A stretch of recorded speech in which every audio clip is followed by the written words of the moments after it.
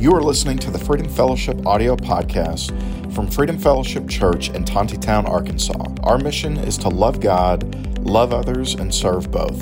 And now let's listen in to this week's sermon. We're in Luke chapter 11, and we'll be in verses 14 through 28.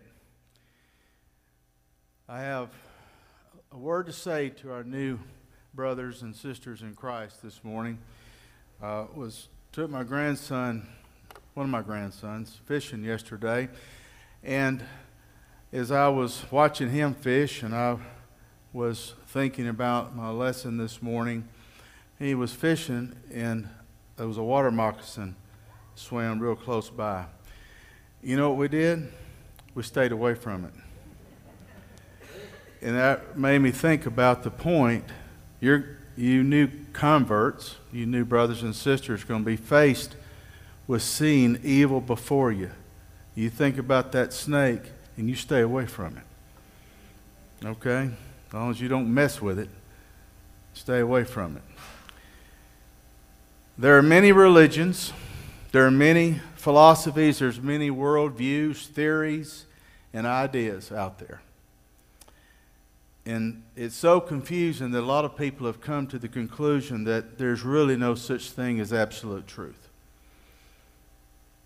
They just don't think that there is one truth. But the truth is, there is a God in heaven, and there is a devil. It's in our world amongst us. And the truth is, there's a heaven and there's a hell. And I think sometimes we get caught up in trying to be so, because then it's politically correct, or religiously politically correct, that we don't want to mention that there's a hell. But there is a hell. And there is the Prince of Darkness is out there trying to get as many people there as he can. Because he's defeated. But he's trying before he's bound eternally to do that. There is demonic activities around us. Spiritualists, horoscopes got their start with spiritualists and fortune tellers and that kind of thing. That's demonic. Any activity that the evil one uses to promote his agenda, the Antichrist, any activity that the Antichrist promotes is demonic in nature. Think about it. The murder of millions of unborn babies is demonic. That's fact. The destruction of family unit is demonic in its nature. We have movements in this country right now that is trying to destroy what constitute a male and a female. When you open your Bible, you will read that God created Adam and Eve and not Adam and Steve. Okay? To change that is demonic. Now that may hurt some feelings, but it's time to hurt feelings if you don't understand what the truth is. Because read your Bible, and that's what's in there. But we never have to be afraid of demonic activity if Jesus is living inside of us. 1 John chapter 4, verse 4. But if you belong to God, my dear children, you have already won a victory over those people. Because the Spirit who lives in you is greater than the spirit who lives in the world. Amen? Jesus encounters the demonic here in Luke chapter 11, verse 14. He also deals with the attitudes of people and how they viewed him. But look at verse 14. One day Jesus cast out a demon from a man who couldn't speak. And when the demon was gone, the man began to speak, and the crowds were amazed. Now, there was some reasons why the crowds were amazed. First of all, in Jewish society at the time, they believed that the only way that a demon could be cast out was that demon had to reveal its name. And the Jews had their own exorcist who went around trying to cast out demons. But since this demon did not reveal its name, that was so amazing to these people, this crowd. It wasn't the fact that a demon being cast out, it's how he did it. So as they were thinking about this, they were perplexed. Now, Paul encountered some Jewish exorcists in Acts chapter 19. And in that story, a group of Jews were traveling from town to town. There was 7 of them, and they were trying to cast out demons as the apostles were doing. And they got stuck, so to speak. They weren't accomplishing the exorcism, so they started using the name of Jesus. And they didn't even believe in Jesus because they knew that they had heard that there was power in the name of Jesus. So at one particular time here in Acts chapter 19, it says, but one time when they tried it, that is those 7 Jewish exorcists, the evil spirit replied, I know Jesus and I know Paul, but who are you? You see, it's all about the faith in Jesus and the belief in Jesus and the power of the name. It's being his follower. It's just not jumping on the wagon and say, well, I'll just hang on and hopefully I'll make cross the finish line at the end of my life if I say I believe in Jesus. It's about really committing and giving your life to Christ. It's about living for Christ. So you see the attitude that existed in that period of time, the day of Jesus, the day of Paul. So here we see in verse 15, in Luke 11, but some of them said, no wonder he can cast out demons. He gets his power from Satan, the prince of demons. And others, trying to test Jesus, demanded that he show them a miraculous sign from heaven to prove his authority. How many of us ask Jesus for a sign? Still today. How many people, Lord, give me a sign? He's giving you a sign. When he rose from the dead, that was the sign that his bond to you was eternal. See, when people saw this work, they weren't concerned how the man was that the demon had been possessing. They were more concerned of the authority that Jesus did it with. They're accusing him of being an agent of Satan because he didn't call out and make the demon confess his name to him or reveal his name. They wanted to see a miracle next. Verse 17. He knew their thoughts. Don't forget that. Don't forget that. When you come to the Lord in prayer, he already knows your thoughts. He wants you to reveal them to him. So don't try to hide something. He knows. He says he knew their thoughts, and he said, any kingdom divided by civil war is doomed. A family splintered by feuding will fall apart. You say I'm empowered by Satan, but if Satan is divided, fighting against himself, how can his kingdom survive? A kingdom divided against itself will fall. Jesus used their thoughts to combat their thoughts. He displayed a gift of the Holy Spirit by knowing their thoughts. In 1 Corinthians chapter 2 and verse 8, Paul talks about this being a gift of the Spirit, being able to have knowledge. But Jesus is being logical to some illogical people. He says, if I'm an agent of Satan, how can I help Satan if I'm trying to defeat him? It doesn't make sense. And we should understand this because we live in a world that's not logical at all. See, the point was that Satan would not work against himself. So Jesus turned this on his accusers, and he makes them have to work it out in their mind. And he's dealing with the Pharisees. He's dealing with the legalistic thinkers of the day. And then he says this in verse 19, and if I'm empowered by Satan, what about your own exorcist? They cast out demons too, so they will condemn you for what you have said. So Jesus brought the point up. that they don't know what they're talking about, and their logic made no sense at all. So what Jesus moves to next is declaring his strength over the demonic. And we're going to spend more time in the next few verses. Verse 20, but if I am casting out demons by the power of God, then the kingdom of God is arrived among you. So what he's putting the monkey on their back, so to speak, he has proven he's not from Satan. So if he's not from Satan, where is he from? They have to admit he's from God. So if he's casting out demons by the power of God, then he says, the kingdom of God has arrived among you. He's declaring himself as the king. The kingdom of God was there. He was declaring the kingdom had arrived. He was declaring that he had the power of God. Now remember, this is on the road, so to speak, to Jerusalem. It's going to take a while, but he's going toward Jerusalem to meet the cross.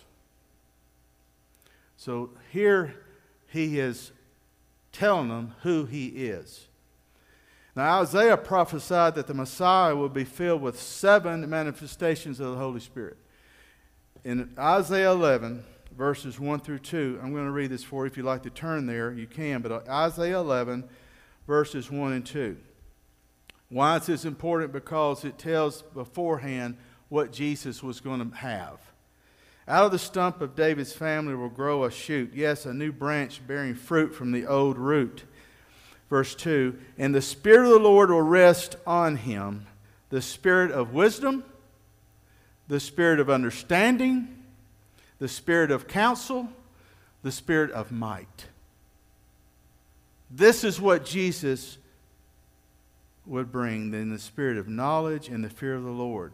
And here we see in his ability to cast out demons, the Spirit of might. And we saw he had the Spirit of knowledge as he knows what they're thinking. These 7 manifestations of the Spirit, all these things is what Jesus would have. No one else would have all this power of the Spirit but the Son.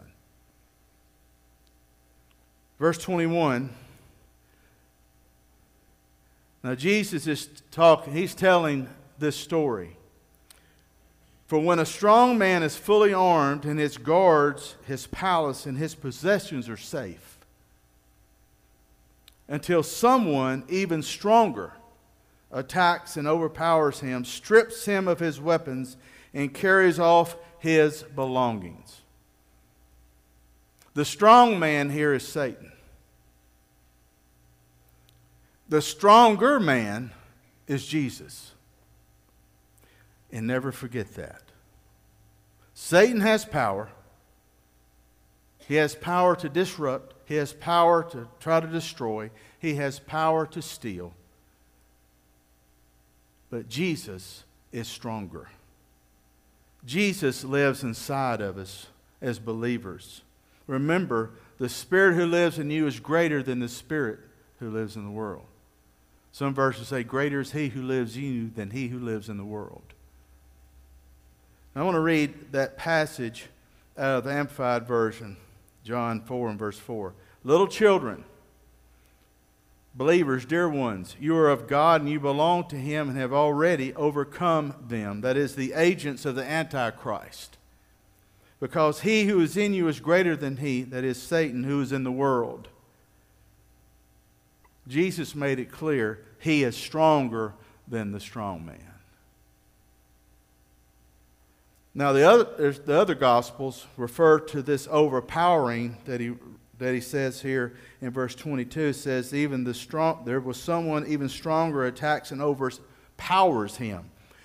The Gospels of Matthew and Mark, as Matthew 12 and Mark 3, talk about binding Satan. Instead of overpowering, they use the term binding. Matthew 12, verse 29. Or who else can enter into a strong man's house and spoil his goods except the first to bind the strong man? overpower him, tie him up. And the binding of the strong man is what our hope is built on. That he is not going to win. That Jesus wins. And he goes on to say in verse 23 of Luke 11, anyone who isn't with me opposes me. Anyone who isn't working with me is actually working against me. Is that clear? Is that clear? Jesus said, anyone who isn't with me opposes me. Anyone who isn't working with me is actually working against me. That's out of the word of Jesus Christ, out of his mouth. There are only two options in this world. There's only two. You're either supportive and follow the Messiah, and support his work, or you're against it. You're either for him or you're against him. There's no middle ground. There's no third option. And there's no neutrality. So what does that mean? That means either right or it's wrong. There's no gray area in between. Either you follow Jesus or you don't. How much clearer could the Christ make it than that? How much simpler can he make it? Anyone who isn't with me opposes me.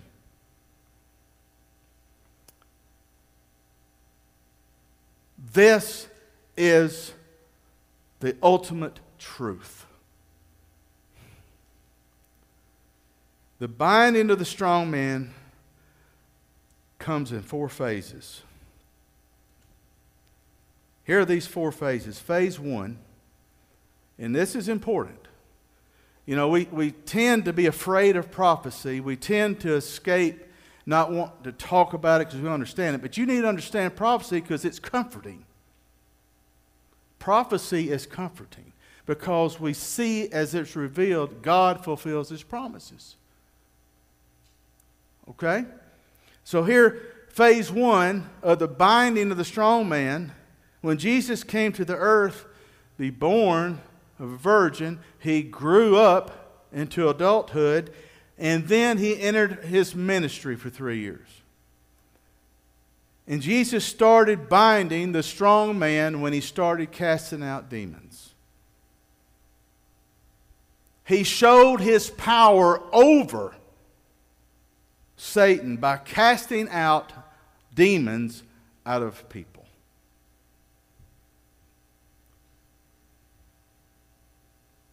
Understand, he started binding. Phase 2, the death and the resurrection of Jesus Christ. See, this guaranteed the future binding of Satan. We look in our world and we're thinking Satan is rampant. Yes, he is, but he cannot win the final victory. In Colossians 2, verse 14 and 15, Paul wrote this: he canceled the record of the charges against us and took it away by nailing it to the cross. In this way, he disarmed the spiritual rulers and authorities, and he shamed them publicly. He's talking about Satan and his horde of followers. Jesus shamed Satan in front of the entire world and in front of the entire heavenlies when he died on that cross and walked out of that grave. Satan was shown to it all who he really is. And he was also showed that he will not win. See, Satan is after Christians. He wants to pull us away from the Father. He's after world domination. And he's plundering and trying to take one at a time. But what happened this morning when these young ones gave their lives to Christ and they wanted to show all of you and the enemy that they were going to follow Christ, Satan lost again. That's how important that is. To show their obedience and faith by going through baptism. They want to walk with Jesus. And they're going to show you so that you can help. Phase 3.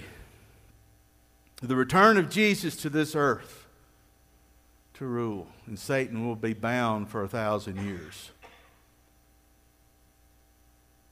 And then phase 4, when that period is over and Christ is ready to return to the Father, then all that the demons and the hordes of devilish angels and Satan will all be cast into the eternal lake of fire, the abyss, according to Revelation chapter 20.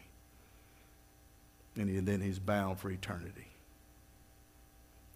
Satan is on a long chain right now. He's on a long chain. 2 phases of his binding have happened. 2 left to go. But I assure you, God is in control. When we get afraid of the things going on around us and what's going on in our country, going on in this world, we have to remember God is in control. But He wants us as His people to be the lights in darkness. Satan is at work deceiving people until the final binding. He knows time is running out, so he's trying to get as many as he can until the final binding takes place. And his objective is to deceive people in the name of God. And when people carry out the deaths of innocents and torture and the beheadings in the name of God, this is satanic deception. When people say there are many paths to God, this is satanic deception. There's only one way to the Father, and that's through the Son. One way. And Jesus said what? Either you're for me or you're against me. So not to believe in Jesus Christ as the Son of God is to say you are against Him. And He will be the final judge. Satan is bound, has a long chain for the moment. But when God has guaranteed us through the resurrection of Jesus Christ, the death, burial, and resurrection, He has guaranteed us of the permanent imprisonment of Satan. And we need to believe that. We need to carry that as assurance. Doesn't mean that bad things don't happen around us. It just means that we win in the end. And then verses 24 through 26, Jesus says this: when an evil spirit leaves a person, it goes to the desert searching for rest. And when it finds none, it says, I will return to the person I came from. So it returns and finds its former home and all this swept in order. And when the spirit finds 7 other spirits more evil than itself, they all enter the person who lived there. And so that person is worse off than before. What Jesus is talking about, when a person is delivered from a demon and they don't replace that presence of those demons with Jesus Christ, then the demons will return and it'll be worse than it was before. That's the danger. And you say, well, that's kind of over my head. Well, I want to tell you, evil spirits are out there. They're still out there. But greater is He who is in me than he who is in the world. There are things that happen out there that are so evil, you can't imagine a human being being able to do that on their own. They don't. They're filled with the demonic. And we need to realize that and face that. And the reason that we realize that and see it, that we are called to this story, and that Jesus overcomes. And as Jesus finishes this story, in explaining about the demonic, there was a woman in the crowd, verse 27, and she called out, "God bless your mother, the womb from which you came, and the breast that nursed you." And Jesus replied, real quickly, "But even more blessed are all those who hear the word of God and put it into practice."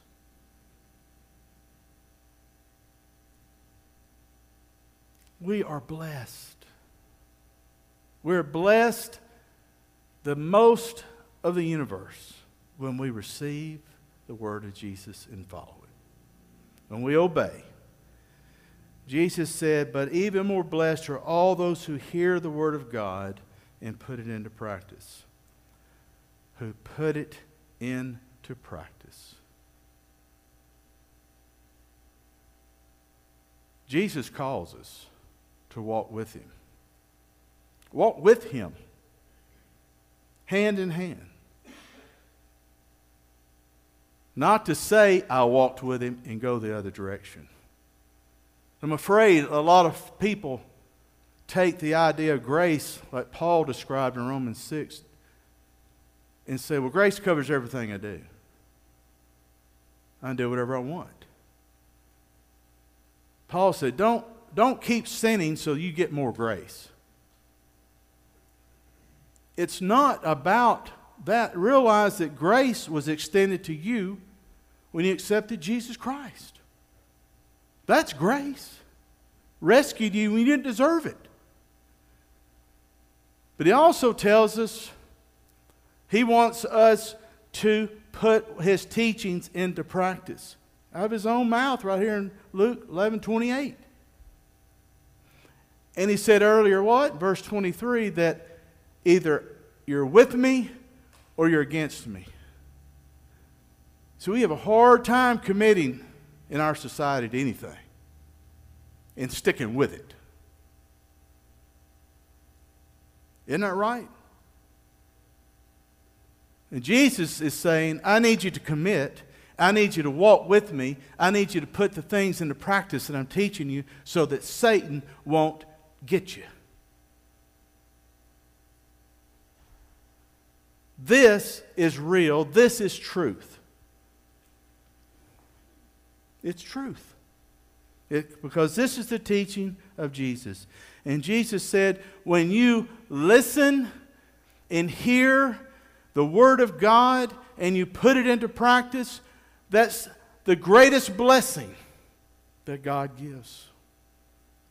Because now you are walking with the King. You're not watching Him walk, you're walking with Him. Is that clear? Yeah, that's not muddy at all, is it? Because this is what Jesus said. He was the most simple teacher there was. What? So what I'm asking you this morning, we know that evil is out there. We know that we see that going on and it's happening all around us. And we also know greater is He who lives in me than he who lives in the world. Well, the Spirit that lives within me is stronger, is more mighty, is more powerful than the spirit that exists in the world. Then what are you waiting for? If you haven't accepted Christ, this is the day to do it. I'm ready to walk with the King. Because Jesus said, remember, either you're with me or you're against me. It's time to walk with the King. It's time to enjoy the grace and the mercy and the blessings of Jesus Christ. As we saw this morning, this message is so simple, a child can understand it. A child can understand it. And it was intended to be that simple. So this is the day of salvation. This is the day of deliverance. And we'll ask the worship team to come up. And as they sing and play,